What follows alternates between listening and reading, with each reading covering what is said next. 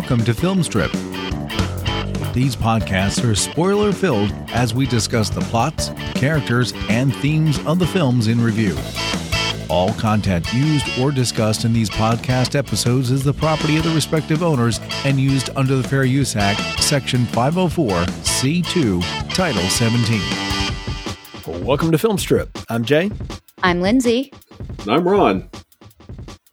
We're reviewing He's Just Not That Into You, starring Jennifer Goodwin, Justin Long, Ben Affleck, Jennifer Aniston, Drew Barrymore, Jennifer Connelly, Kevin Connelly, not related, Bradley Cooper, Scarlett Johansson, and Chris Christopherson. Directed by Ken Kwapis, based on the self-improvement book written by Greg Bernhardt and Liz DiCullo. Released in 2009 on a $40 million budget, grossed $128 million at the box office. Those authors also big writers and part of Sex and the City. And why are we doing this? Well, it's Valentine's Day, and I felt like, it was time for Film Strip to return to our rom-com roots. Because if you go back in the archives and go to episode 5, you'll see a string of rom-coms that Anna and I did together. Pretty Woman, While You Were Sleeping, Runaway Bride, and I think Sex and the City were the 4-pack there. And so it's always been something we've done, but we've done a lot of them through the years. I mean, we would return to that genre here and there. I mentioned Pretty Woman before. We did that. We did Runaway Bride. We came back around, and we thought about doing Sex and the City too, but neither of us liked it, so we ended up not doing that. We ended up going with something else. But we did some great rom-coms like My Bloody Valentine, Alien Resurrection. I mean, we've done the romance movies, so it was time to get back to that. So I wanted to pitch it to you two just to start with, sort of just thoughts on the genre in general of rom-coms. Is it something that you've watched a lot of? You visit often? Is it still there for you? I wouldn't say I visit it often. I have my favorites that I think can be considered rom-coms. About a Boy with Hugh Grant is still one of my all-time favorites. Most Hugh Grant rom-com movies I generally like. And all of the ones that you mentioned, Pretty Woman, You've Got Mail, all that stuff. I've seen it. I think I have to be in a special mood for it, but 'tis the season with Valentine's Day, right upon us. Right. Ron? I am not exactly Dr. Rom-Com. It's not a genre that I'm a huge mark for.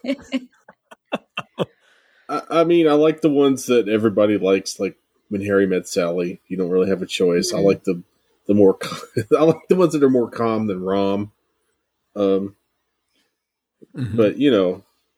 I'm willing to give anything a try at least once. And this movie had so many people that I really like in it. I was like, all right, cool. I'll join in. We'll give it a shot. Yeah, I mean, this was also in the string of, and it's still going on, of the ensemble movie, the dramedy, if you will. Let's get a bunch of people together and we'll loosely string their story together over New Year's Eve or Valentine's Day. Yeah, how was Gary Marshall not involved with this? I thought he was. Yeah, I really thought he was. And when I was looking at the credits, and this is the first time I really paid attention to him, I was like, oh, this isn't Gary Marshall at all. This is the Sex and the City people and like one of their friends who also directed, Big Bird on the Loose from Sesame Street, which I loved as a kid. It's Find That Bird, and it's wonderful. It holds up really well. Yes, it does. You know what? I would agree. That's a good one. But he's done some other things too. He's still working. And so knowing now, and I didn't know it before, but knowing that the Sex and the City writers had some say in this, it really opened up the movie. Because I've seen this before. I know Rachel and I rented it back in the day, and then I've just seen it, it would float around on TBS or something just here and there. I haven't sat down to watch it on purpose in years. And so Lindsay, this was your idea, so I have to know where that came from. I was like, don't blame me. Don't blame me. I'm just saying, you are the one that said, hey, we should do this. And I said, okay, it's time to get back to the rom-com roots. Sure, yeah. But why this one? That's one of these things where I'm just thinking through. I'm definitely one of those people. I still have hundreds of DVDs and Blu-rays, like the actual discs.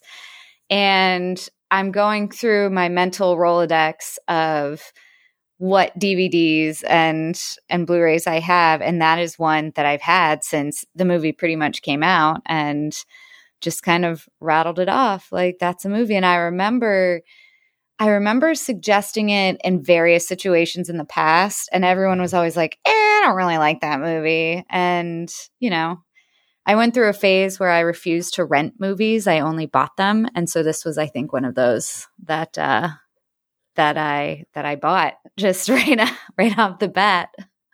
Got it when Blockbuster was closing down, or something it like was that. probably a $7 Walmart find. Yeah, if I'm being honest, but that $5 bin was hard to resist. I agree. Yeah, but I mean, it's a cutesy little, albeit long movie. Yeah. Ron, what about you? Any background with this one? I have absolutely zero background with this movie. I've never seen it. I don't really remember people talking about it that much. And for whatever reason, it just zoomed right over my head the year it came out. I presume it was because I was doing other things and watching other things and doing stuff for Den of Geek or whatever. But yeah, no, absolutely zero background with it other than to say I watched one episode of Entourage. There you go. It is kind of in that same vein of things. There's a little bit Kevin of that. Connolly, the Hobbit man. So yeah.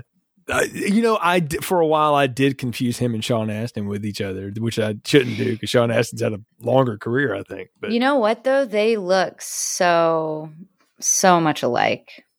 They really do. I think Sean Astin's a little he did. stockier. He filled out a lot for his role of Bilbo. Or not Bilbo, Samwise. What am I talking about? But say you're the Lord of the Rings. I know. I was like, they're gonna take my fangirl card away from me. They're gonna take your ring away and throw it into the fires of Mount Doom. No. There we go. Your precious is gone.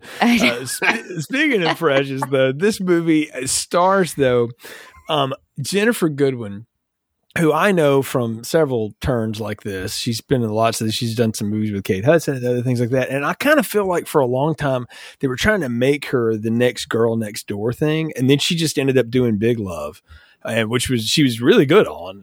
But I don't know. I don't know if she ever totally, massively hit. I'm sure she's quite successful. She's done a lot of movies and TV, but I don't know that she ever attained the Jennifer Aniston, all that stuff. She didn't, but I don't know if anyone's attained Jennifer Aniston except Jennifer Aniston. Yeah, that's a really good point. But no, yeah, I remember when they were actively trying to make her a thing, and it didn't really take. But she was incredible on Big Love. If you haven't watched it recently or at all, I would 100% recommend that. Some just wonderful work, especially by Bill Paxton, Chloe Sevigny, Jean Triplehorn. It's just like a murderer's row of people. And that was my first exposure to her. And then after that, I was like, oh, I like this girl. I will watch her and other things.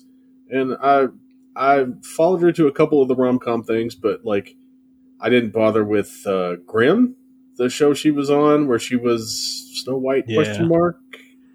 It was something about fairy tales. I didn't pay much attention to it. Once, I think. Or is that right? Yeah. Once Upon a Time, was that one? I think that's what there were like a couple that were dueling at one time. Grimm was on Fox and once was on NBC, and she was on the one on NBC. Mm-hmm. Which is how you know she made way more money. Yeah, that is true. She got paid a lot more for that. But I'm with you. She's great on Big Love, but all the rom-com things I've seen her in, I'm just kind of like, it's fine. I mean, I happen to like the Something Borrowed movie just as an aside because it's so twisted. It's not what you expect. It's you're asked to side with the woman who steals her best friend's man. And that's a hard sell. But the way it's done, it mostly works. Just to do a side review of that, but maybe it's also because Kate Hudson's the person she's stealing him from, and I just don't like Kate Hudson. Sorry, just not my thing. So she was likable in exactly one movie. That's probably true. So I'm not a big Kate Hudson fan, but this movie though, I mean, it made a lot of money. But let's be honest, it got dropped at the end of January, right before Valentine's Day. The production company knew what they were doing. They're like, look, this is, it's either Oscar wasteland or just whatever, Ghost Rider, drop it, whatever, whatever junk we've got. And the movie that's going to bring the dates out, it's definitely a date movie. Though I got to say, when I saw this in 2009 or whenever it got released on DVD later that year and stuff, I was in my early 30s, and it hits a little different in your 40s than it does in your 30s. Hits a little different in your latter half of the 30s than it does in your early half of the 20s as well. I think when I first saw it, because I did see it the year it came out, and it wasn't in the theaters or anything, I remember liking it and thinking like, oh yeah, that's a good movie, but you're not familiar with all the situations. And now, however many years, 13, 14 years later, I'm like, oh yeah, I know every single one of these situations. If not personally, I've seen people go through it. I've had these conversations or I've heard these conversations, and it's like, this was really real. They weren't, it was interesting to watch. And then also to watch it from, this perspective of being on the outside and seeing everything unfold in front of you. Incredibly infuriating at so many different moments. Right. We'll have to get into it as we talk about it. But, I think I joked with the two of you in our text thread that this might be the whitest movie ever made. Like it even has the two black comedians in it, but still, it's like that doesn't cut it. I mean, and I didn't need him to hit a quote. I'm not banging him for it. It's just like the most upper class white bread 30-somethings you could come up with since 30-something. There were khaki cargo shorts involved, khaki cargo pants involved. Yes. Doesn't get much whiter than that. A mysterious job. There's lots of things. We'll talk about all the people in it, but but the Baltimore setting, that's a neat thing because they specifically said they didn't want to do New York or LA, even though they shot most of this in LA. They did shoot a lot of it in Baltimore, and they did that specifically because they wanted something that wasn't the usual place where all these movies happen. And I'll give them credit for that. I mean, I haven't spent a ton of time around Baltimore. Lindsay, you're not that far from it. You spent some time there. I don't know if Ron, if you have, but it's a different setting for this kind of movie. Yeah, it works out really well. It's not that dissimilar from LA or New York because you have a lot of options when it comes to the suburbs. You have the water right there, which played into Ben Affleck's character of having a boat.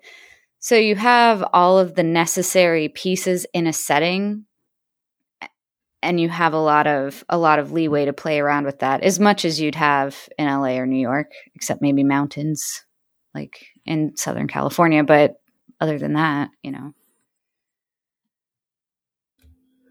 I just don't understand how you can make a movie that is set in a restaurant or set partially in a restaurant and you have, it's just the whitest restaurant that's ever been. I've never worked in the food industry, but I know enough people who have to know that the back of house staff should be 95% Hispanic and the other 5% are strung out on drugs. That's right. Pretty accurate. Spent plenty of time working in the restaurant industry and bars and sports bars, and that's pretty accurate. The blonde girl that Justin Long has Busy too much Phillips. Patron with one night. Yeah, she was on coke. There's no doubt. That character, not her as a person, but as a character, she was definitely on coke. It could be two things, Jay. Yeah. That's what I would guess. But I guess we should do a plot summary for the uninitiated. I tried to keep this sort of short and as snarky as possible. Unlike this movie, yeah. Unlike this 2-hour movie. In Baltimore, we follow the ins and outs of love lives of several 20, 30-something bland white people, all connected in some way or another to Gigi, played by Jennifer Goodwin, who just can't seem to align her ideals and a potential partner with the people she actually dates. Reinforcing her romantic confusion are all the people she interacts with. There's her sister Janine, who's married to Ben, which only happened because she threatened to break up with him. And while Ben is kind of unhappy and he finally gives into cheating on her, whether it be with cigarettes or some rando that he meets at a grocery store. And that rando happens to be Anna, a yoga instructor / aspiring singer / pre-Black Widow Scarlett Johansson, desperate to have someone like her for more than her looks or, quote, talent. There's Gigi's coworker, Beth, who's in a long-term relationship with a decent guy, Neil. That's Jennifer Aniston and Ben Affleck, but he won't commit to marriage because he doesn't really like the whole idea, and that causes her to break up with him before having to care for her ailing father, Chris Christopherson, who has a heart attack at maybe the worst wedding reception ever. We'll talk about that. And all the ins and outs swirl around until we finally get some resolutions here, and I've left out a few characters, but we'll get to them. Gigi confides often in Alex, the bar manager, who offers advice, which she misreads as romantic interest, but it turns out Alex actually does dig Gigi, though it takes him a bit to realize this. And they end up together. Janine finally figures out Ben is cheating on her because he tells her in a Home Depot, of all places. But the big thing is he's lying about his smoking behind her back, and her father died of lung cancer, so she leaves him a pack of American Spirits and says, have at it. And so she moves on without him. Anna, tired of being objectified and used, moves on as well, focusing on self-improvement over other things. And Beth has to care for her ailing father and sees all the chaos of her family around and no one willing to help. But Neil steps in to, help her out in a tough time. And in a great reconciliation, they get married on his sailboat in the whitest, richest way possible. And there's more, but you basically get the gist. And that's, he's just not that into you. And the whole premise of that book is a man, it's basically the Alex and Gigi conversations, but in a book form. It's here's everything that you hear and see that you're misreading. And then it's the female perspective of like, well, this is why I misread that. And it's sort of coming to realization about how that would work. And then when they adapted it into a screenplay, they built these characters around it.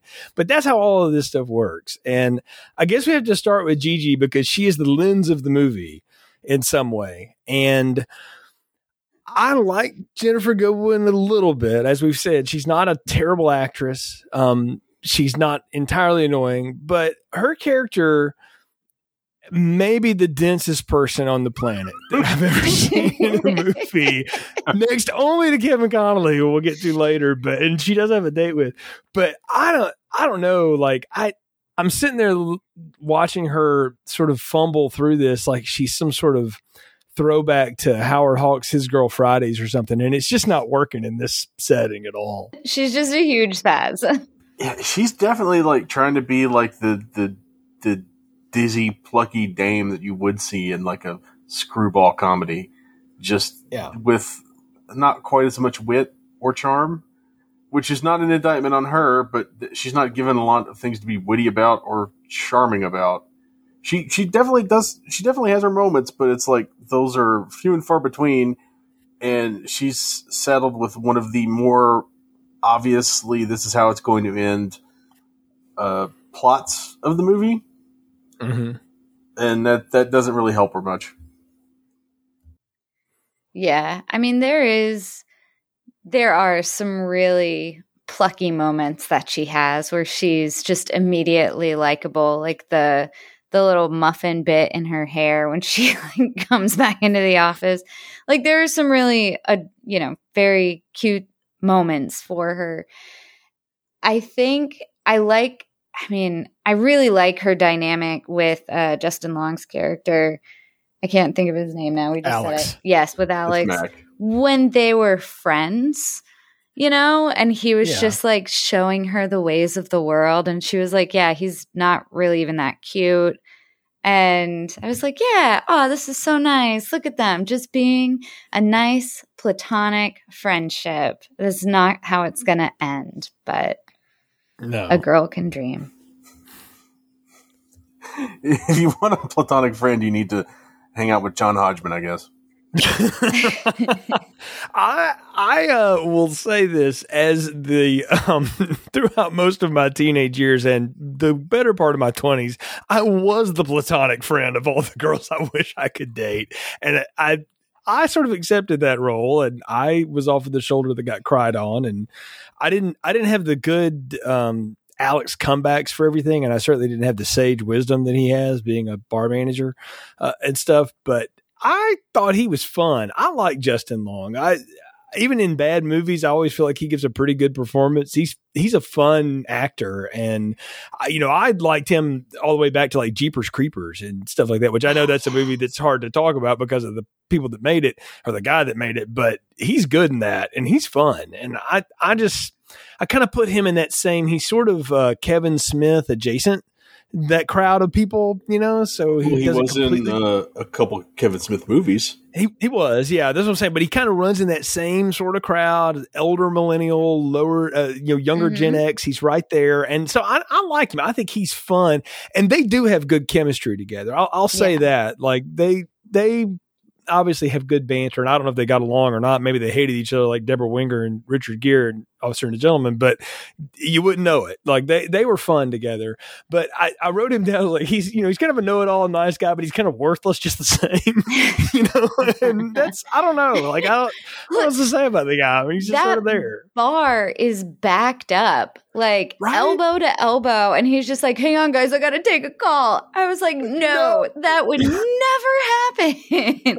You probably wouldn't even hear the phone ring if it was really that busy. That's why all his staff at the end of the movie hate him, because he keeps bailing on him to talk to Jennifer Goodwin on the phone. And they're like, "Look, we've got 8 drink orders backed up. We're out of glasses. Cut some limes."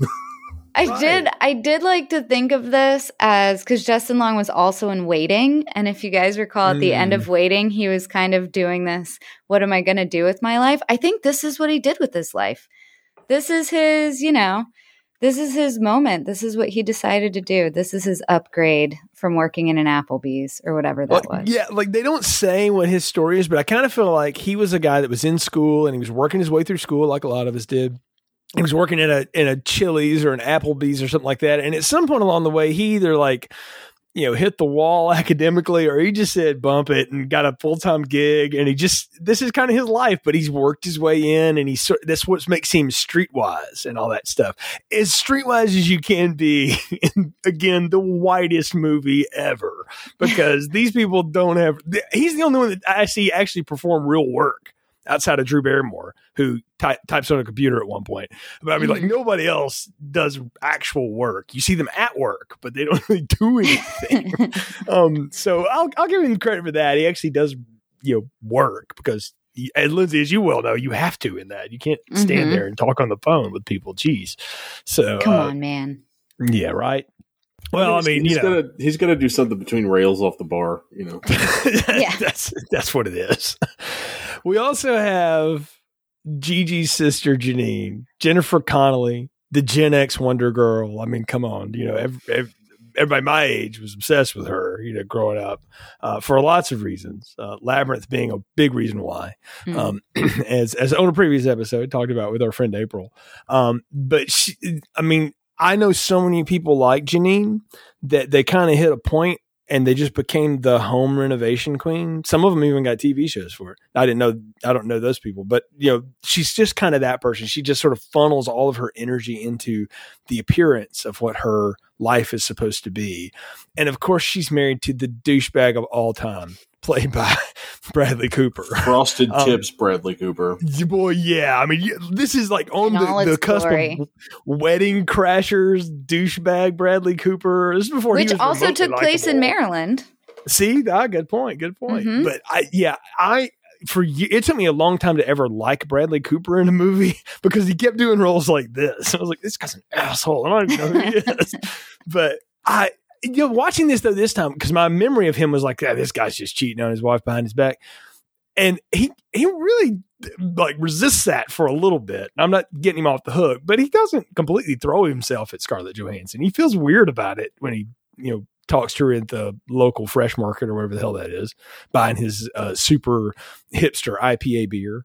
Yep. And he comes clean after it happens, very shortly after it happens. So there is, I had a hard time figuring out if there was actual or any kind of like remorse there, or if he was truly using it as an out to get out of the marriage. Like he wanted his wife to be the one to say it. And then when she was like, no, we're going to stick this through. You want to, right? I mean, the shock on his face was, yeah, I think that would probably be a shocking reaction in that situation. But what else are you going to do in the middle of a Home Depot? You know? I don't know. There's lots of lumber around. There's lots of corpse burial tools you can buy. Right? I'm sure, if you gave Luis Guzman $100, he'd look the other way while you dug a hole in the backyard. He'd probably help you dig it.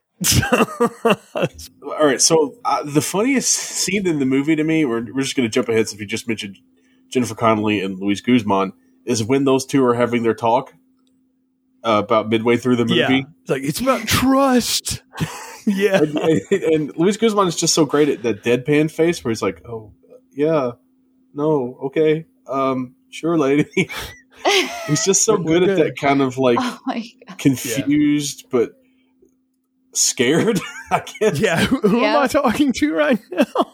That he rolled with it though. His character just rolled with it. What a great role. I do like at the end of the conversation when she realizes that she kind of projected, went off her rocker, and she was like, hey, we're good, right? We're good, Javier, right? We're you okay. and me? Yeah. Yeah, lady, sure. But that's their dynamic. The thing we should say about those characters is Janine and Ben are married because they were dating for a long time, and she basically said, like, we're either doing this or we're not. And I don't know about y'all, I know people that were in that exact situation, and none of them are still together because also that not the reason to get married, Or if they are, they struggled for a while, at least at one point. There's always exceptions to rules, but I'm saying personally, the people I know that were in that are no longer together, and it didn't end exactly the same way, but it pretty much always ended with one of them going the other direction. You know? That's because you're not friends with Jennifer Goodwin and Justin Long, the exceptions. That's true.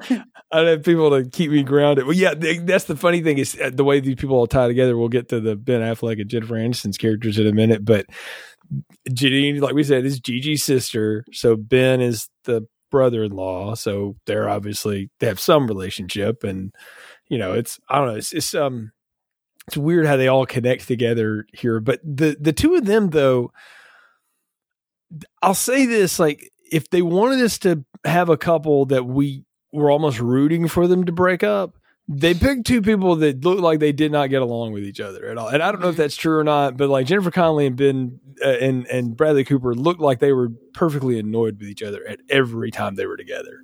And maybe that's what they were supposed to do. And if so, great acting choices, gang. But I don't know. I had a hard time seeing them together because I was like, Janine seems to be such a precise person. I don't know. And she won't put up with a lot of things. I don't know if she would put up with the frosted tips. Like, I really had a problem with those frosted tips. I'm just Yes. They seem like polar opposites. You always see her in the same V-neck sweater in a different color with a different color button-up shirt underneath it. And just very, like... She's the cover of Woman's World magazine at all times. Yeah, very organized. I bet she's incredibly organized. Well, you can see that when she lines up all of his clothes at the end of the staircase. When she goes off and blows that mirror into 1,000 pieces and then gets the broom and sweeps it up. Absolutely, that would have been me. Like, I could see myself getting, and I've not to that extent, but like, and mainly when I was younger and had less control over my emotions, but like, I feel like I could absolutely see myself getting mad, breaking something, and then just being like, damn, now I got to clean it up. Exactly. Now, all I can imagine is Lindsay doing the scene at the end of the room where Tommy Wiseau trashes his apartment. Yes. Lindsay, as an actor, I demand you do that. So, we got to see a dramatic routine. Okay, right on that. Yeah, get yourself a hollow, empty tube TV, but you have to pretend like it has weight when you lift it over your head to smash it. Okay. All right. Yes. I'm up to this challenge. Yeah, it is funny to watch her completely melt down in that moment because it's the one time she cuts herself loose. She does it a little bit with Javier when she's projecting on him, as we talked about, which is a funny scene because you can tell very quickly, like, he doesn't realize where this is coming from and he doesn't want to anymore.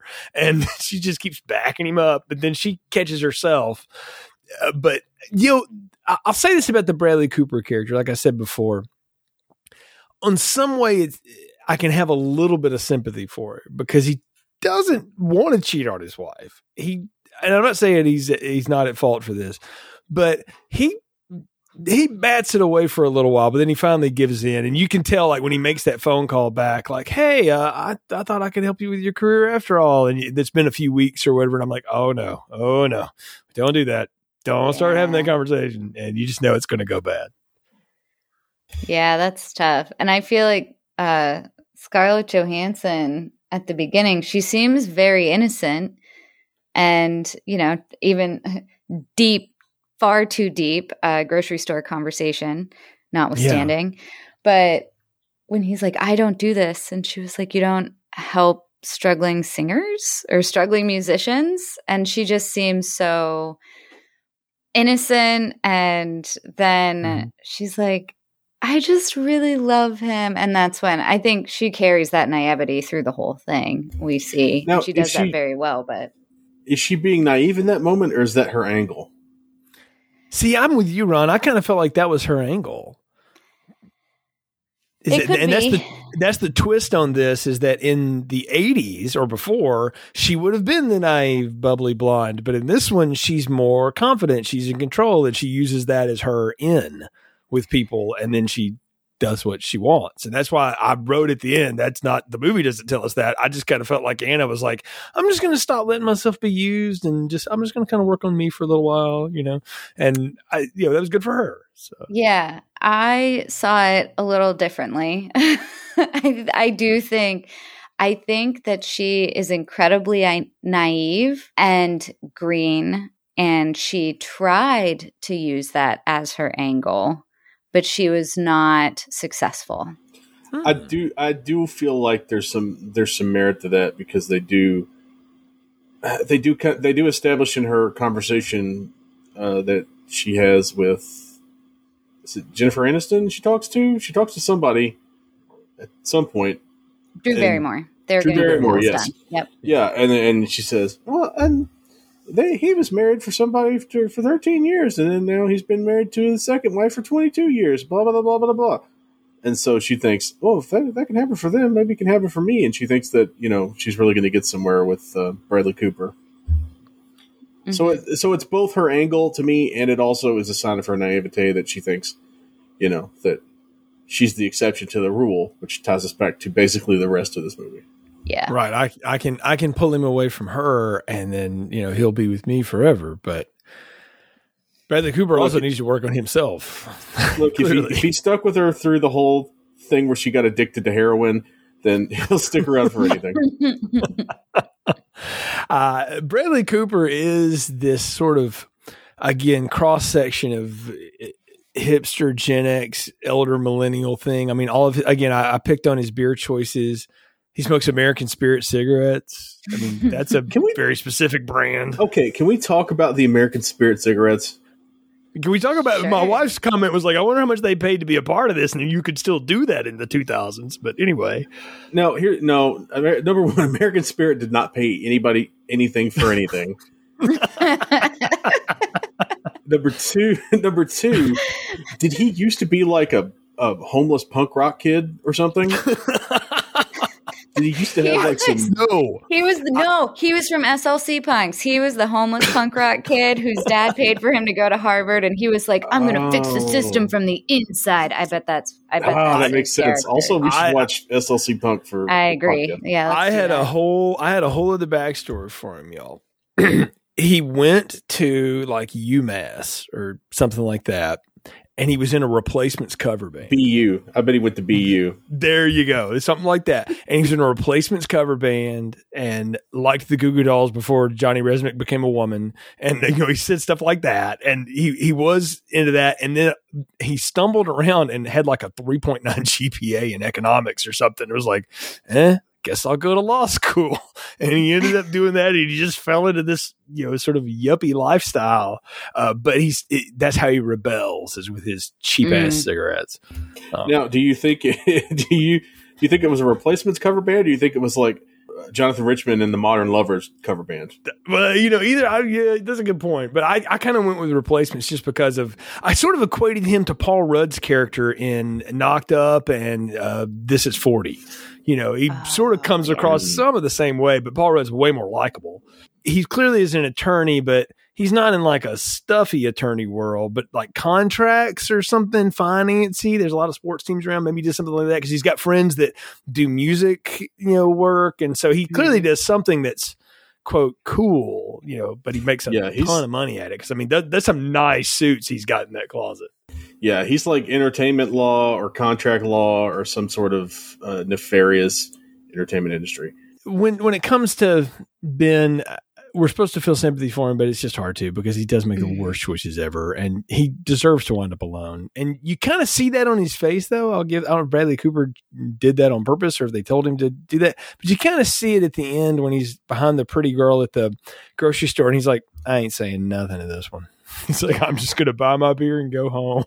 He is happily alone. Well, or at least contentedly, I would say. Like I feel like at least most of the characters end up right where they want to be, whether they knew it or not, by the end of the movie, which is the nice rom-com style. Everything's wrapped up in a nice, tidy little bow. Yeah. He didn't look especially happy, but I feel like maybe he needs some alone time to learn, to be better for his next ex-wife. Right. Exactly. Or figure out who he is. I don't think he even says something like that at one point to Ben Affleck when they're talking on the boat, And that brings us to Neil and Beth, Ben Affleck and Jennifer Aniston, who I was convinced they had dated at one point, but upon the Googling before the show, nope, they're just friends. And at this point, I think he was married to Jennifer Garner. You guys told me so. They do have such great on-screen chemistry, though. They really, I thought they did. Yeah, they are the most of all of these couples. They seem to be the most real one. They remind me of a lot of friends who are still married and have been together for years. And you look at them and you go like, how does that work? Because she's so put together and has all of her crap going, and he just seems like he wears cargo pants. I don't know what he does for a living. What does he even do? Yeah, exactly. My guess was day trader. I don't know, Rod. It's insurance scam. What do you got? I don't know. My thought was he is one of those people who operates his boat as a quote-unquote fishing boat and collects a lot of government subsidies without actually having to fish. So basically, he's a con artist. Alternately, he made it big with a comic book in the 90s about his brief foray with a lesbian woman, and then he wrote Blunt Man and Chronic. There you go. Yeah, he does. But first he went to the school in School Ties. There you go. Right. Well, I wrote it off as like he just came from money and he just sort of hedge funds. He just keeps it alive. But he's just kind of like, this was the dude that was in school with Bradley Cooper, and maybe they were, but he graduated with the 1.9. From Ole Miss or something. Like he just barely got out. D's get degrees. Yeah. Right. Yeah. He skated through on that last one, but whatever, because he met Beth, and they are really good together. And I attribute a lot of that to the fact that Ben Affleck knows how to play just an affable dude, because I think he's just an affable dude. That kind of seems to be what he is.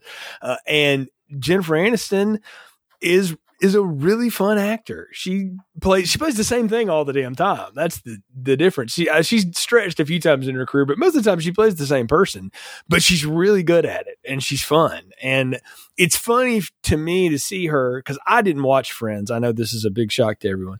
That was not a show I cared anything for. So I don't know her from that. I know her from the bad movie choices she's made, starting with Leprechaun. And so I know her from that.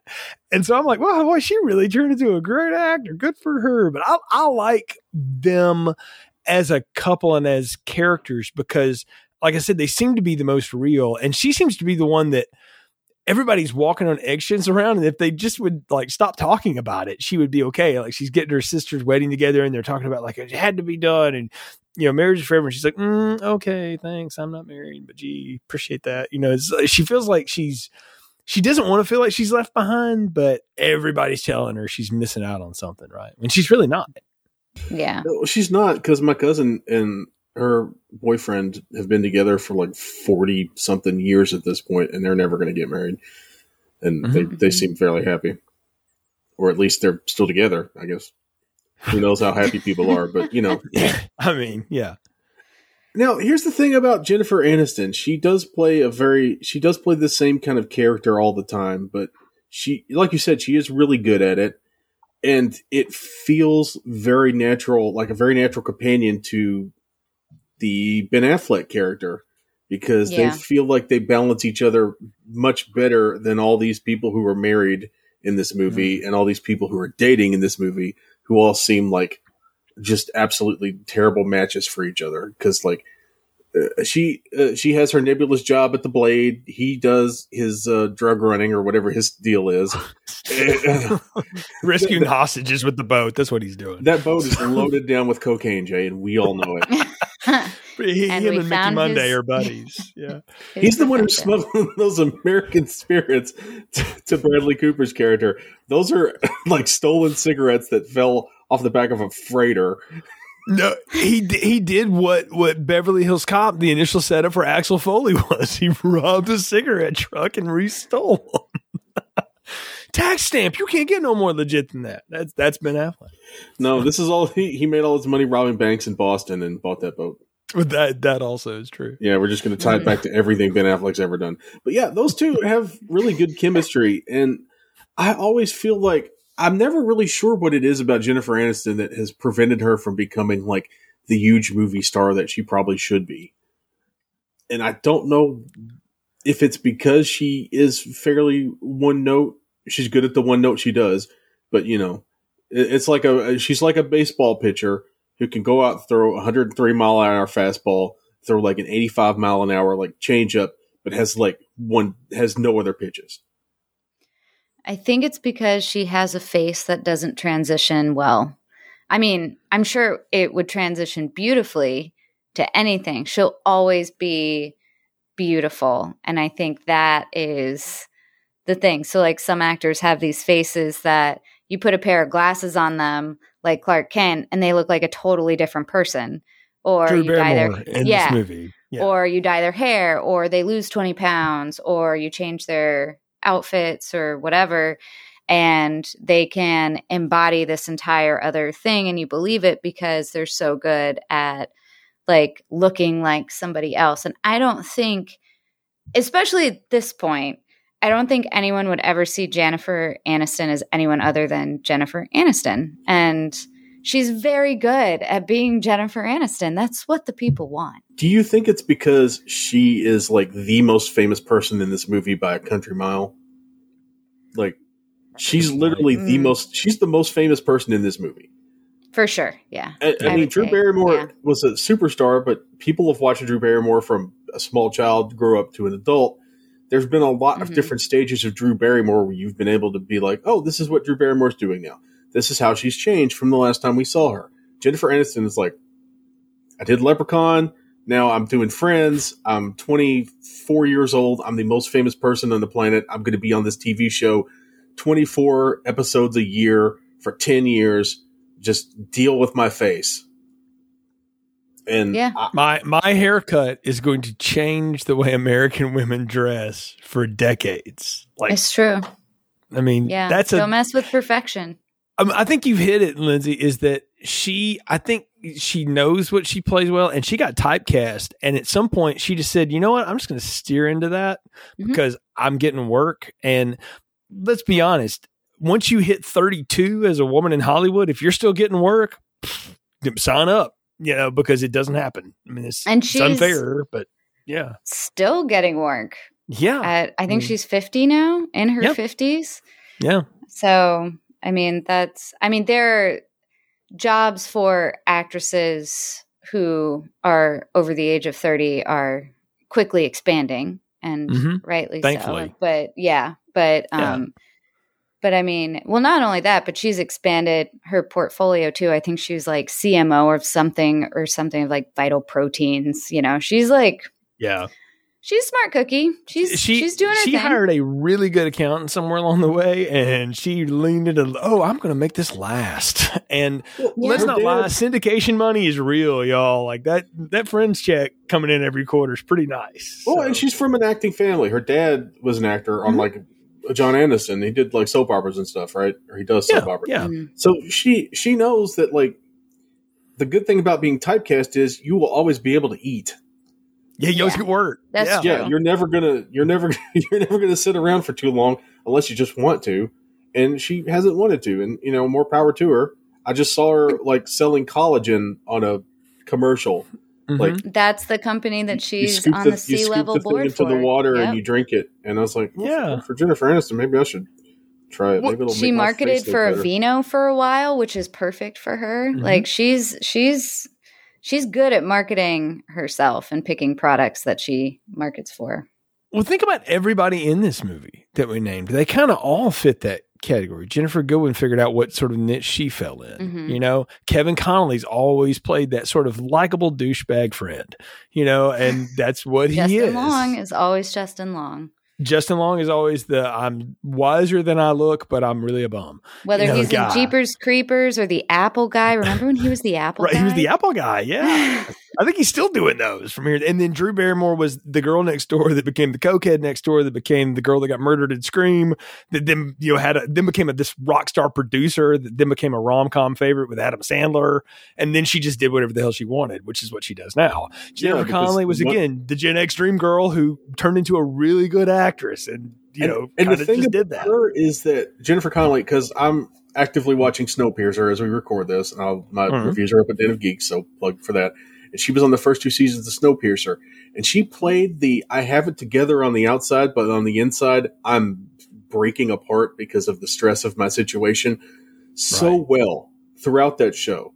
And that's one of the things she does really well in this movie. And I'm watching it, and I'm like, she's good at the everything's fine, except in my eyes. You can see how scared I am and how my world is ruined in my eyes. And that's the thing she does so well, and that she's become so good at, like, as an adult actress rather than as, the teenage actress or whatever. And go back to Labyrinth. That's the same character. Yeah, she did the same kind of thing in that thing. And that's really not easy to do. And I feel like she's got the least good role in this ensemble, or the role that gives her the least amount of comedy. But when she gets her scenes, like with the scene with Luis Guzman, or when she has her meltdowns, she gives it socks in a way that I think some people couldn't. Yeah, because she could come off like a total shrew, even though she's right to do so. But because Jennifer Connelly has like soul in her performance, you feel for her. Like, you really just like, you want to like buy Janine a drink and just say, just let it all out, girl. Just what's happening. She needs to go to Justin Long's bar and demand 3 martinis and go, let me tell you about my life. That's what this movie's missing. Is that scene right there. Yep. Yeah. Let's not make this movie any longer. Well, I mean, we can cut out a couple of other scenes. I'm not saying, we couldn't trade off here, but. Yeah, I'll say now, like, I think as cute as it is, the way Kevin Conley and Drew Barrymore end up together, because she's his ad maker for his real estate business, and they end up meet cuting at a restaurant at the end or whatever. And I'm not so sure she didn't just stalk him there, but whatever. You could cut them from this movie. They didn't even have to exist, and I think you'd be fine. Like, it also would cut 15 minutes off the runtime, which I would be okay with, because you could just have some other loser friend that Justin Long knows that tried to go out with Jennifer Goodwin and ghosted her. Like, it doesn't need to be him. Drew Barrymore's character is probably one of my favorites in the whole movie, so I did appreciate her being there, just if for no other reason than a little, like, adorable comic relief. But I think Connolly's character served to show how young or naive, I don't know how we want to say that, Scarlett Johansson was, because she's clearly just like using him to make her feel good about herself. And so I think he adds a little bit more insight into her character. Would the movie have been still the movie without him? Yeah, sure. I can't disagree with that, but I think that was his purpose. He over-compliments her in an attempt to try to sleep with her again, because they hooked up once at a party or something, and he's just obsessed with her. But for her, it was just, a thing. And he's like, oh, I really liked you. And then, they date, but she's not ready to commit. She didn't want to do all that stuff. And, but at least she told him, and so he's like, okay, well, that better know now than later. And so then he ends up with, hanging out with Drew Barrymore, which is cute. Well, to steal a quote from the famous M. Bison, for Kevin Conley, the night he hooked up with Scarlett Johansson was the most important day in his life. For her, it was a Tuesday. Right, there you go. That is probably a very accurate way of describing it. That's perfect. Yep. Yeah, I agree. So we talked about like the rom-com way that everything resolves, and I want to come back to Beth and Neil, the Jennifer Aniston and Ben Affleck characters, because I said I felt like they were the most real people. And when she breaks up with him, and then her dad, Chris Christopherson, who also just plays the same person all the time, no matter what he's in, vampire movie, whatever, I'm just the crotchety old guy. So but I wrote a lot of songs you like, kids, or your parents do, but whatever. If you kids want to...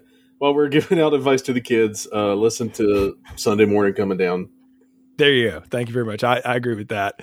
So, that's dad, and he's had a heart attack. And so she goes and does, what you do. You take care of dad, and like the family's there, but her sisters are kind of worthless. Her brother and brother-in-law are just sort of bums. And like, she sort of sees like, I had a really good life, and I let all of you morons talk me out of it, and I hate you all for it. And you can tell she's frustrated, and I don't get too sentimental anymore because I'm old, but I thought it was a real sweet moment when she walks in the kitchen and it's no longer a disaster because Ben Affleck's washing the dishes and he's filled the fridge with groceries, and he didn't have to, because it's your dad. I was with you for 7 years. And as he tells her, I'm the same as I was the day you left me. I still care about you, and you need help, and I came to help. And I just really dug that moment. I also love his line where he goes, I got stuff that your dad likes, but I got some healthy stuff too, which really drove home the fact that he really knows her dad almost, as well as he possibly could, at that point, which is just really sweet, and clearly knows him way better than any of her other in-laws. I feel like Ben Affleck's really good at playing the likable bro that we've talked about. He's a likable bro. And this is the part of the movie where that really comes through the most. It's like, he doesn't have to do these nice things, but he's a nice guy. Yeah, does he spend a lot of time on his boat? Sure. You got to keep the cocaine money coming in. Does he wear ridiculously terrible cargo pants that were bad even in 2009? Yeah, but he's still bad now. He's Ben Affleck. That's what Ben Affleck does. If you white, you Ben Affleck, as they say. But, can we do role models next? Let's do There that. we go. Right. I kind of want to do role models next because it feels like the inverse of this movie, like the younger version of this movie. It's so good. You white, you Ben Affleck. That's true, though. All right. But yeah, I think that's one of the things that makes this character feel the most grounded, because he is, he's not just a one-dimensional douche bro. He's not trying to be something he's not. He's just like, this, I don't want to get married, but we can be together. This is me. And then the one thing I don't like is I don't like the fact that he comes around and decides to get married to Jennifer Aniston after all. But I also feel like, if it's important to her, then he would just kind of shrug his shoulders and go along with it. You know this, Ron, Liz, you do too. You both with long relationships, all this. You do things for your significant other just because it's important to them. If it's a sacrifice for you, then okay. If I could, and I couldn't grow it as long as everybody could see Ron's wonderful beard here, I would have facial hair forever. But my wife hates it, and she hates it on me. And so if I ever grow it out for a couple of weeks, it's coming off pretty quick. Why? Because Rachel doesn't dig it. So, okay, that's a small thing. And it's not nearly on the level of what Ben Affleck does here, but I appreciate that sentiment just the same. Because you do that. You do things for your significant other because it's important to them. I think he did it for the cargo pants. You think you got to keep those? Now she can't throw them out because they're an important part of their relationship. they were the pants that held the ring. Now, to me, throw it into Mordor. To me, it would be completely a win as if at the end of the movie when they're getting married, he's wearing those ratty ass cargo pants. Oh, that would have been perfect. Yes, he should have had that suit up with those pants on. They messed that up by not having that. So yeah. But I mean it is the resolve that you want, the big rom-com resolve. Everybody kind of gets what they want, or what they deserve. You should say in this case. And I do like though that it's not all clean and easy. Like, Anna and the Ben character have to be alone. They got to be alone. Both of them need it, and definitely not with each other. And it looks like he's at least sort of learning his lesson because he doesn't talk to that woman in front of him at the store. And Janine is moving on and learning she doesn't have to be somebody's wife to be happy, and she's hanging up a new mirror that she hopefully won't smash. I kind of wanted her and Javier to date. Like I wanted to see them out like on a date. Like I thought that would have been fun. That would have been adorable. Very odd matchup. I like her resolve at the end. I do like the mirror hanging. I thought that was nice. Like she finally, she looks like a weight has been lifted off of her shoulders when she does that. So goes back to her acting chops. That's another thing that Jennifer Connelly is always really good at. That moment of feeling relief and being able to let go. She communicates that really well. But yeah, I think Javier would have run away. No, I'll cash your check, but I'm done. Yeah, you can imagine what that was like. I can only imagine how much of a terror she was during the whole renovation process to that poor man. Oh, come on. Having had people in my house for like a year working on stuff to redo a couple of bedrooms in the upstairs bathroom, and me even being out of their hair as much as I could and still being frustrated with the whole process. I can't imagine how someone that hands-on about the whole thing would have been to that poor man. It's frustrating. Well, I mean, she's always talking about like the tile's too small. We've got to change the tile. She's always doing something. And she's clearly throwing herself into it because she is at her core unhappy with, I think. Well, we didn't talk about their big scene. Like her and her husband they're not intimate with each other. So she goes to his office to surprise him, and he's in there banging Scarlett Johansson, who he throws in a closet so he can bang his wife. I'm like, oh my God. That's when you really turn on the Bradley Cooper character. Like, you're a piece of garbage. Like, I hate you. Scarlett Johansson calls him something along those lines. Excuse for a man, I think, is what she says, something like that. But in that moment, and I knew what was going to happen because I've seen the movie before. And in that moment, I was like, they had plenty of time for her to put a dress on and just walk out, and just be like, oh, yeah, this is a client of mine. She's XYZ, stupid locks, like easily could have been avoided. Wouldn't have helped as a plot device, but it easily could have been that whole situation. Well, and I also feel like this movie has a real issue with continuity, especially the shots of the outside. I don't know if you've noticed, but quite a few scenes will start in the daytime and end at night. Yeah. Throughout this movie. And so it gives us this weird nebulous dream quality where you're not really sure what time of day it is.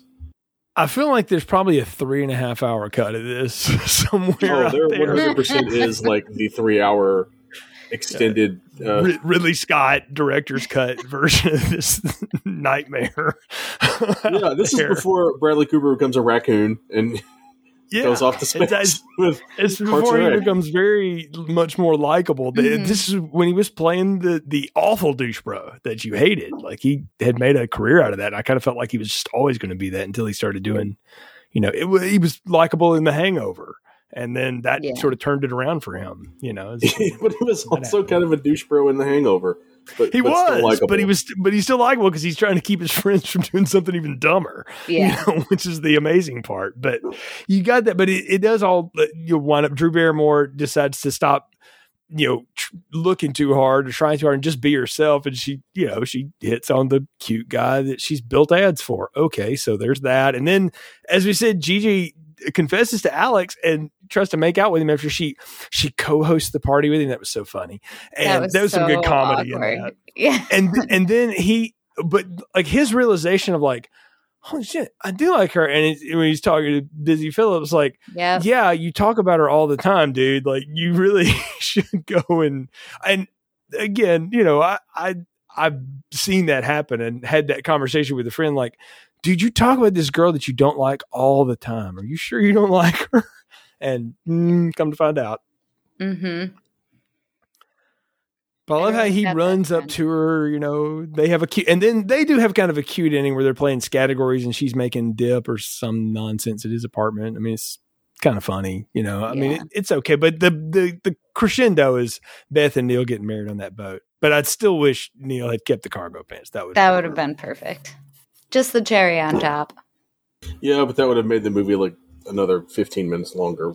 This is true. It didn't need to be longer. Fair point. And neither does this podcast. So we're at the part of the show where it's time to give final thoughts, recommendations, and popcorn ratings. So what are yours for He's Just Not That Into You? Lindsay? Sorry, can you say that again? Dog was barking and I was trying to... Oh, sure.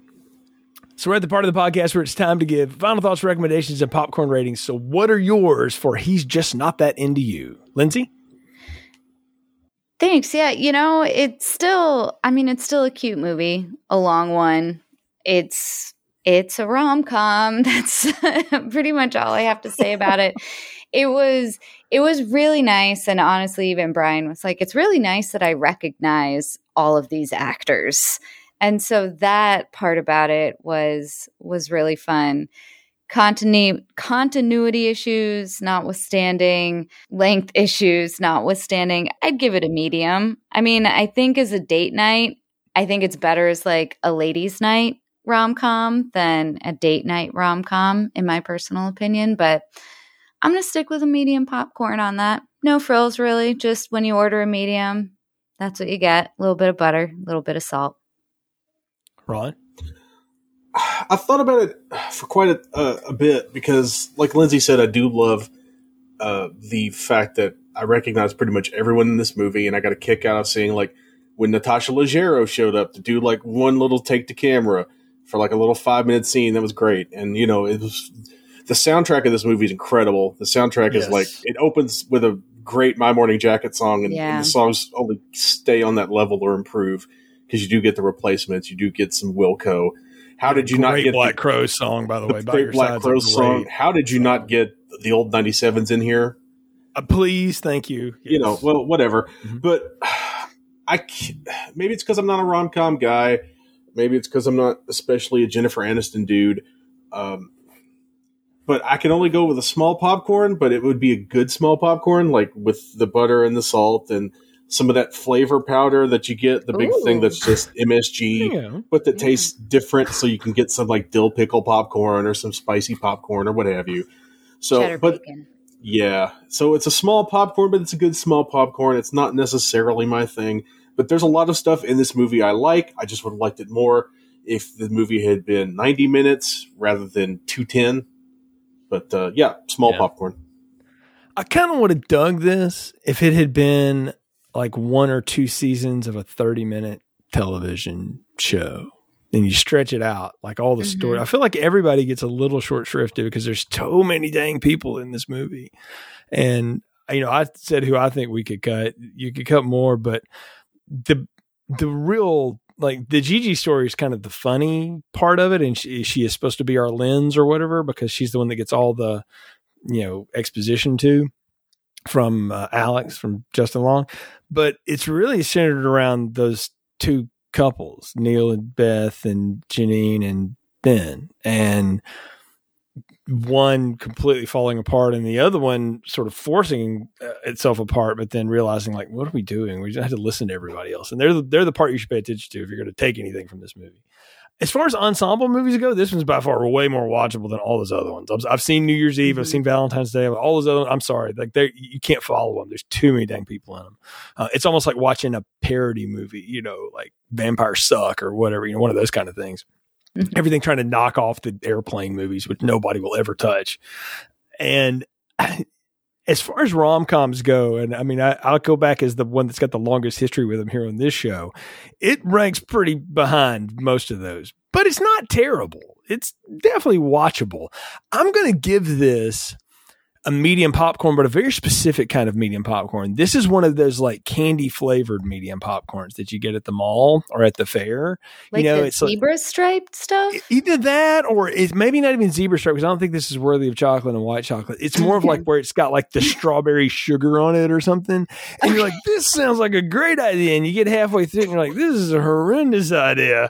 But you finish it because you have to. And there's too much of it. So it's a flavored medium popcorn that lasts a little longer than it should, but it's not the worst thing on earth, and it's passable enough.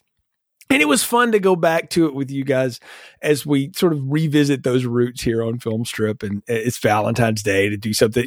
We've done the ironic Valentine's Day version where we do some trashy horror movie or something else, Basic Instinct, something like that. So it was nice to do one that actually fit the holiday for once. Don't expect that again, folks, because it's only total happenstance that this worked out that way. But as we say, it's fine. So medium flavorish popcorn, and there it is. It's done. But it was a lot of fun talking about it with you guys, as always. Ron, tell folks about all the cool stuff you got going on at Den of Geek. Well, like I've mentioned in this review, I'm doing Snowpiercer, the 3rd season. It is back and colder than ever. Sean Bean is there, and he's just in full Sean Bean mode. Daveed Diggs, famous from being the best person in Hamilton, is also a great stand-in for a film noir type detective in this sci-fi future train drama. Jennifer Connelly was a big part of the first 2 seasons. She may or may not be dead. Spoiler. But also, since I don't really know what's happening with her, that's not really a spoiler either. But between that and The Walking Dead coming back for the latter half, the second of 3 parts of its final season, it's a pretty big... pretty busy, February, March, April for your boy Ron over at Den of Geek. All right, so make sure you're checking that out. And as always, folks, you can follow the show's social media at FilmStripPod on Twitter, Instagram, Facebook, and search for us on any of your podcatchers. FilmStripPodcast.com will take you to the Anchor distribution site where you can find all those things, and share it with others too, because it helps other people find the show. So until next time, for Lindsay and Ron, I'm Jay. Thank you for listening to this episode of Film Strip. Thank you for listening to Film Strip. You can find more episodes on our website, filmstrippodcast.com. The Film Strip theme music is produced and performed by Frozen Lake 121. All content used or discussed in these podcast episodes is the property of the respective owners and used under the Fair Use Act, Section 504, C2, Title 17.